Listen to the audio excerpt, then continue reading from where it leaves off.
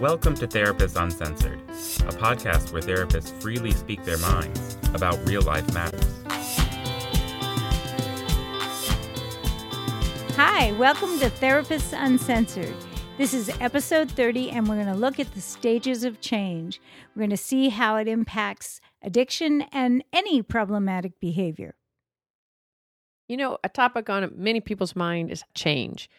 And we haven't talked much about addiction and how hard that change is. And I'm wondering, let's use that idea of change and addiction to really develop a deeper understanding of it and just a deeper understanding of how do you change anything. That's exactly right. 20 years ago, these two addiction researchers, De Clemente and Prochaska, they put their ideas together about what they were observing. And it started out about addiction, specifically chemical addiction, but then it was applied to smoking cessation and HIV and domestic violence even, all kinds of different things that people wanted to change. And it's called the 5 stages of change. And back when I used to work in the criminal justice system, and in addiction treatment specifically, we use this all the time. But I actually still find that I use it in clinical practice and on myself. So we thought that this would be a good thing to talk about, whether you are, struggling with addiction or not.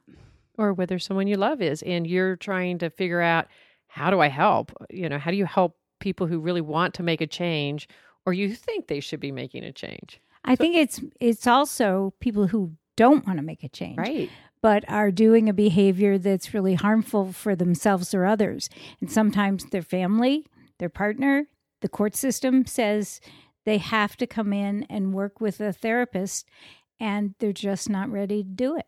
That's exactly right. Folks that are assigned to involuntary treatment, this is especially relevant. But sometimes involuntary treatment looks like that you're the spouse of someone who's dragging you into couples therapy. Exactly. So, that's the latest version of it in my current iteration of my professional life.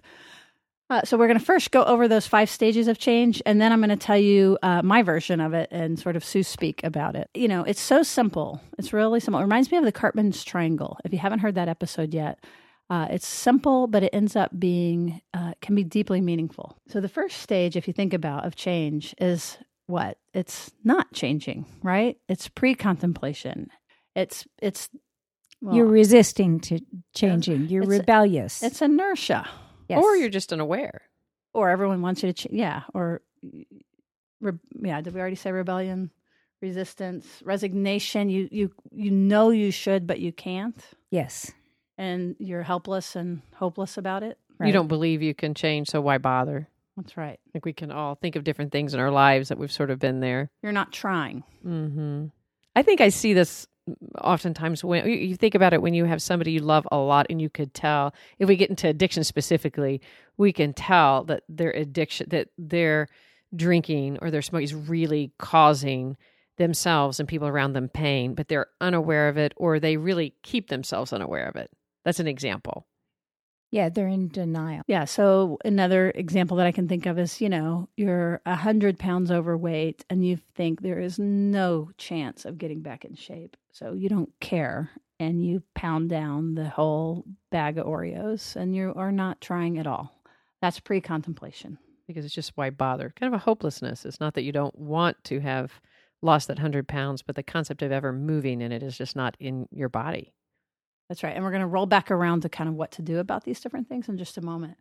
But it's important because a lot of times people assume that people are wanting to change, and then they misrecognize what this is. So the stage after pre-contemplation is contemplation, which is that, okay, we're considering doing something about this now. And then after that is determination, then action, and then maintaining that change. So just to go through that very quickly. Pre-contemplation, contemplation, determination, like making that decision. Setting the intention. And it's only when you get to number 4 that you actually do anything. Right. So there's a whole lot that happens before the movement. And then 5 is like actually keeping it going. So let me translate this into Sue speak for a second, because it's just easier for me to talk about it because it's how I think about it. So my version of it is that there's sort of the unconscious dysfunctional behavior. So let's apply it to addictions. Let's say I'm drinking too much and I don't know that I'm drinking too much, and I'm blissfully happy with my drinking. Yeah. I'm none the wiser. It's no problem. Everybody you know drinks like you do. Exactly. And people that are identifying it as they're exaggerating. They're Right. kind of being ridiculous. Right. Everybody does this. Mm-hmm. That is the, okay, hold on. What am I saying? So that's the unconscious dysfunctional behavior. I can stay there for many, many, many, many years. So it goes from unconscious dysfunctional to conscious dysfunctional. So then I become aware that I have a drinking problem, but I don't do a darn thing about it. I keep drinking. And But now you feel bad about it. Right. I might stare into my margarita and know that I really shouldn't have another and order another. And I begin to have thoughts and feelings about it, but I'm going to keep drinking. So it's moved in your consciousness, your conscious awareness, but you're maintaining the thing that's not healthy and you know you want to change. That's right. how it becomes a conscious dysfunction. That's exactly right. And a lot of times something has happened that's moved it from unconsciousness to consciousness. Maybe a loved one has complained. Maybe I've gotten a DWI or a PI. Or you got arrested. Or I've gotten, yeah, that's right.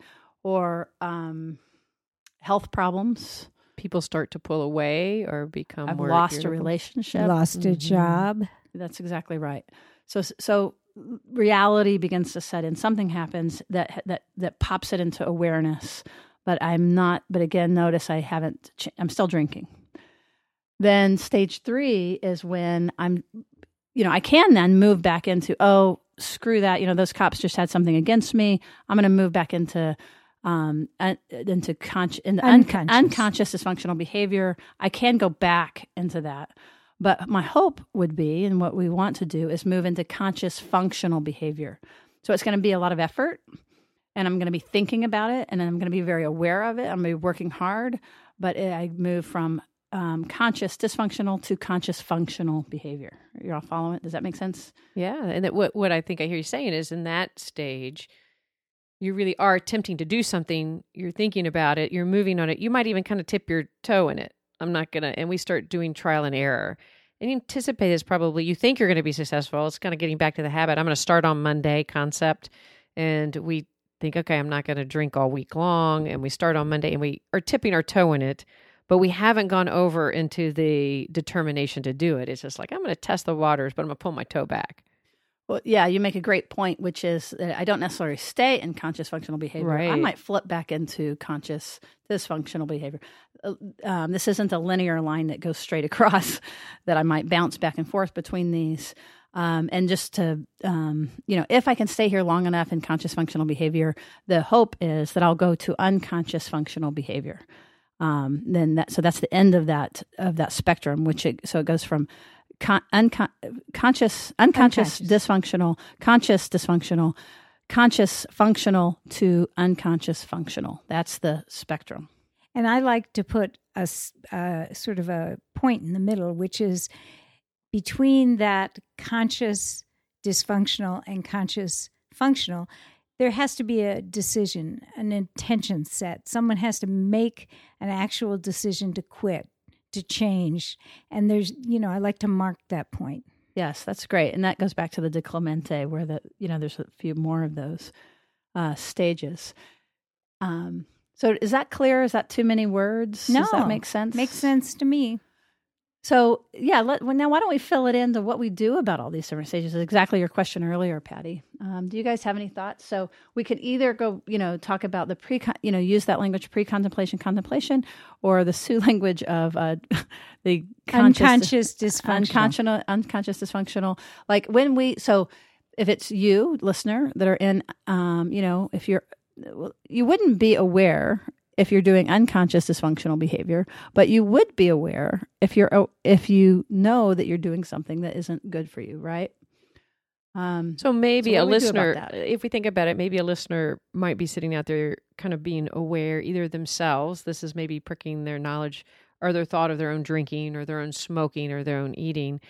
And maybe you can go inside your own body. Like, is this making you feel a little bit of discomfort? Like, I probably am drinking too much, where you can kind of feel it. Seems like one of the reasons to understand these stages, one of the most important reasons, is to have some level of insight, to not just see yourself, for example, as a failure. If you go into one of the stages and then revert back. That's exactly right. And also, if it's your loved one, a partner, a family member that you see struggling with some of this too, remember 3 of the Clemente stages was before any action was taken. So there can be a lot going on before the cigarettes put down or the alcohol's put down or what have you. And so let's get to what we can do. So let's say someone is not even considering changing yet. If you see that in your practice, what kinds of things might you all do in a situation like that? Well, I think it's really important not to push them, because that just brings up their defenses. So it's about telling them it's their decision, trying to understand what their thoughts are. So a lot of sort of exploring. Well, and if they're in the very first stage where we're seeing it as unconscious and they're not really aware of it, and they're just saying, God, my wife wants me to be here, and it's really ridiculous, they're exaggerating, it's really important to just stay with them and how hard that would be to be in that place where people are misunderstanding, and to help them explore and go through their own journey in it. Because if you jump too quickly over, well, come on, let's look at this, and you try to help them, you try to push them too fast, like you're saying, Patty, into the next stage, you're going to push them away. You're going to revert that back. I think that's exactly right. And again, I think about involuntary clients, and in our current life, it might be the spouse or the boyfriend or the girlfriend that doesn't want to be there, or the adolescent that's dragged in. And in both of those cases, the first thing that I like to do is just join with them. It's like, yeah, it sucks to be here. Tell me how bad it is. And really just try to find their open window of, when I used to do more work with involuntary clients, that was very easy to do as far as just, I really could empathize with how terrible it would be to be thrown in to a mandatory program and have to come. And that would feel really, really awful. And it was easy to empathize with that. But then pretty easily, it was also, we could talk about, okay, well, now that we're here, we're kind of stuck together. How do we want to spend our time? What could be the best use of our time? And it wasn't really that difficult to try to make it useful and productive. And that's that's where you can begin to hear where they are and what they are interested in. That's kind of start where they are. So even if it's like with the adolescent, it's like, okay, how can we get your parents off your back? And then they begin to talk about that. Like, let's get the goal of getting your parents off your back. Or your wife wants you to talk a little bit more. Like, I wonder why she wants it. Let's figure out why she's nagging you so much.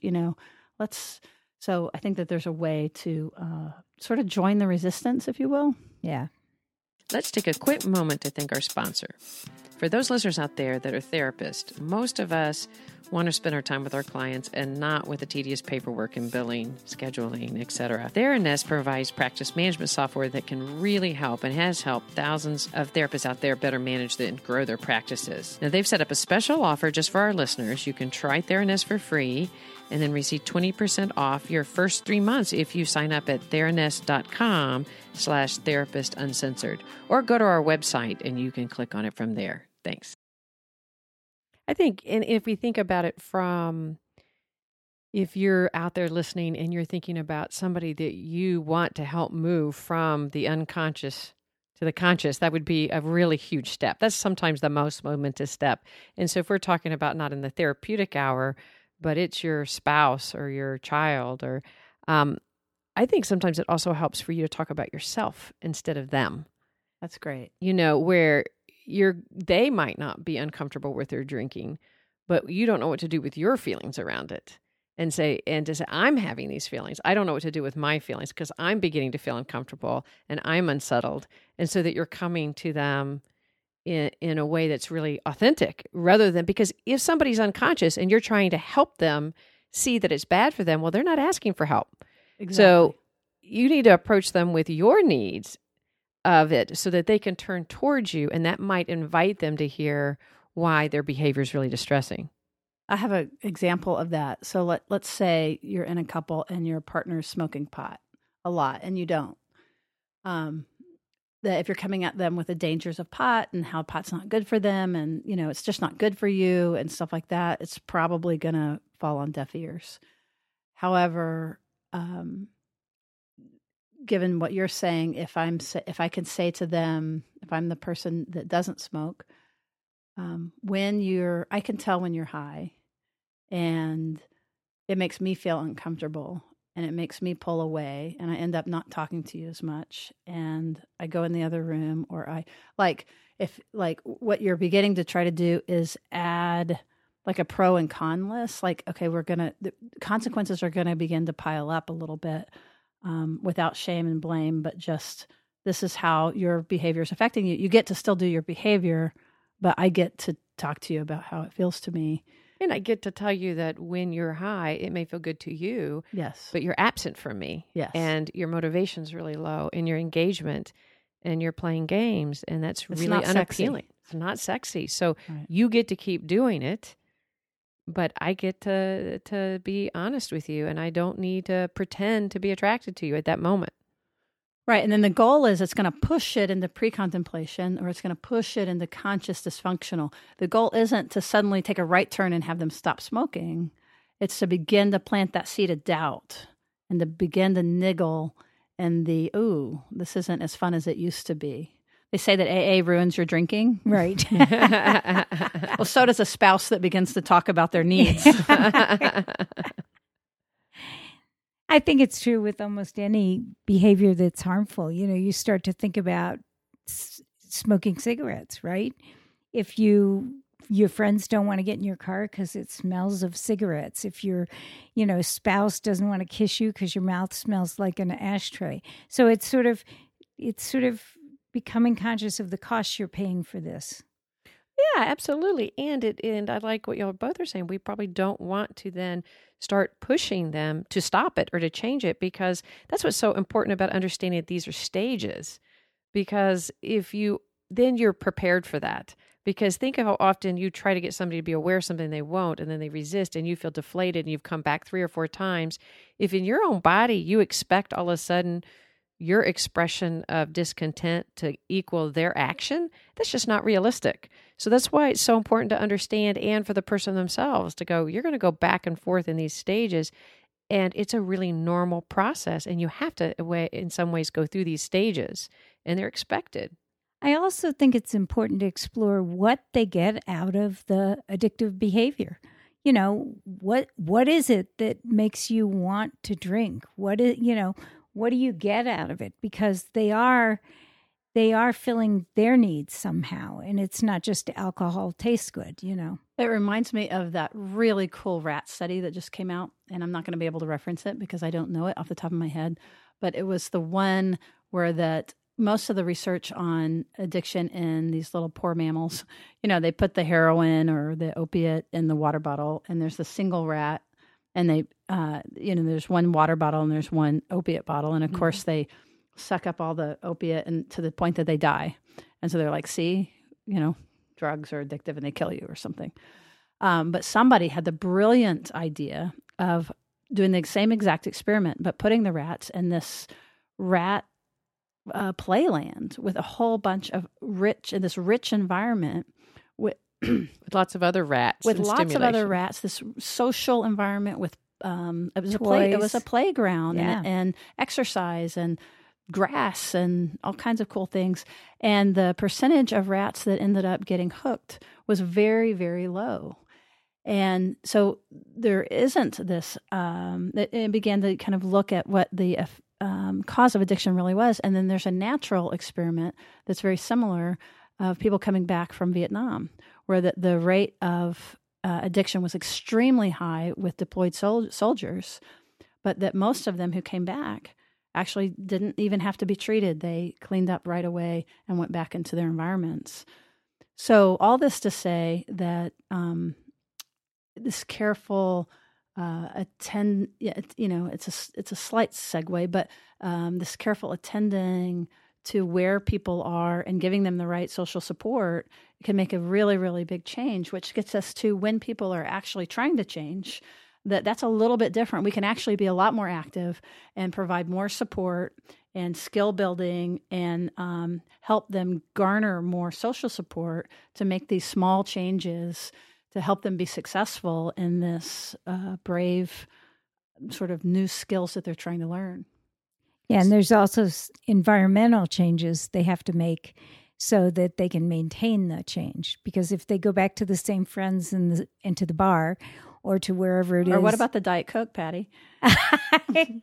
That's a great example because both Sue and I drink Diet Coke. Speak for yourself. Oh, sorry. No, I'll admit it. And 2 days ago, there was an article that came out on a study that showed it had a big impact on dementia and stroke. Well, I've now moved into that conscious functional behavior because I've cut Diet Coke out of my diet because I really don't want dementia and stroke to be a big part of my life. I didn't have one today. Me either. Absolutely wonderful. So I think as we're talking about those stages and you're in the talk about conscious dysfunction, I think one of the really important parts of that is to not shame each other in that and to not, to push it so fast because they're in an ambivalent stage. They're ambivalent. And that's because what you're talking about is you're contemplating giving something up, like you said, Patty, that has a lot of purpose for them, seemingly. It's serving something. And so the idea of giving up is anxiety producing. So you've heard the reasons you need to. So you're feeling ambivalent. It's almost the choice between yourself and others sometimes. And to be able to be there in that ambivalence with them, and like it must be scary, the thought. It must be really hard. And I really even appreciate you thinking about it. And to be connecting to that person in that ambivalent stage rather than trying to shove them to the next one of action. That's a great point. I think that's exactly right. Because we don't want to accidentally shove them back into unconsciousness because it's so uncomfortable. Right. And they will go back. Mm-hmm. They're going to go back into unconscious, and each stage has a process of back and forth and back and forth. So it'd also be good to talk about, so how do we take it from the place of conscious dysfunction to act to the next stage, which remind us what it's called? Which is unconscious function. Let's see if you can visualize the thing. We start out with and we don't have to call it dysfunctional if that makes people feel bad, but I just sort of think that people can relate to it. So we start out with a unconscious dysfunctional behavior, whatever that is. Unconscious habit, unconscious addiction, yeah. Right, or a habit or what have you. And then it turns into a conscious dysfunctional or in other words, we're aware that we want to change this, but we haven't changed it. And then now it's a conscious functional behavior. And then eventually it's an unconscious functional behavior. Right. So the two end ones, we're not aware. And the two middle ones, we are aware. We're working really hard in the two middle ones. Yes, the two middle ones are a pain. Yes.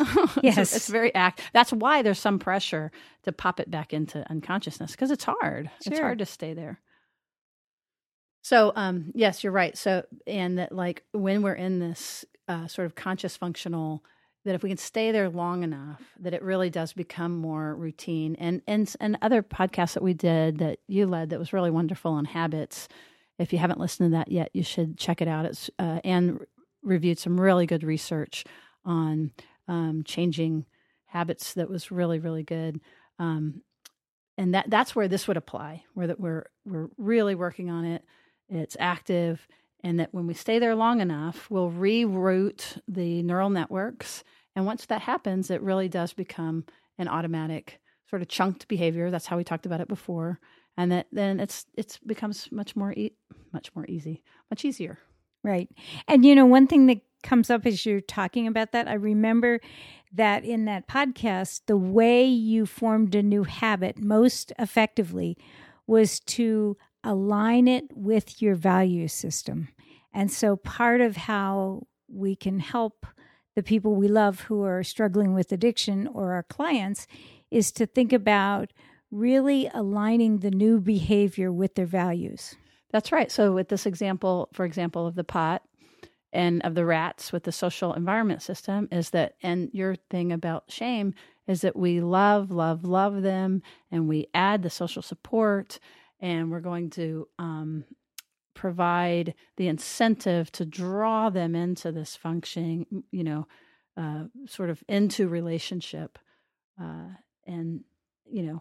you're saying to go from the step towards conscious function, yes, which is what we're meaning is that you're really going to make this attempt and this commitment, like what you were saying, this point of, I'm really going to give this a try. I'm going to really work. And you're starting to make active steps to do it, and know that you're going to probably go back and forth, but you're really trying to inspire an environment that really helps them stay in that place and continue to try those behaviors. And if you think of a 12-step program, that's exactly what they do. They say, we haven't got time to go out and create a new environment for you in your personal life, so we'll just bring you into this 12-step community. Into the rat playground. That's right. With lots of support and lots care. of support and people that you can reach out to at any time. Because to do that on your own, you're basically leaving the old environment, the bar, for instance. You're leaving the old drinking buddies. And it's really hard to build that support on your own. And AA is a perfect example of that.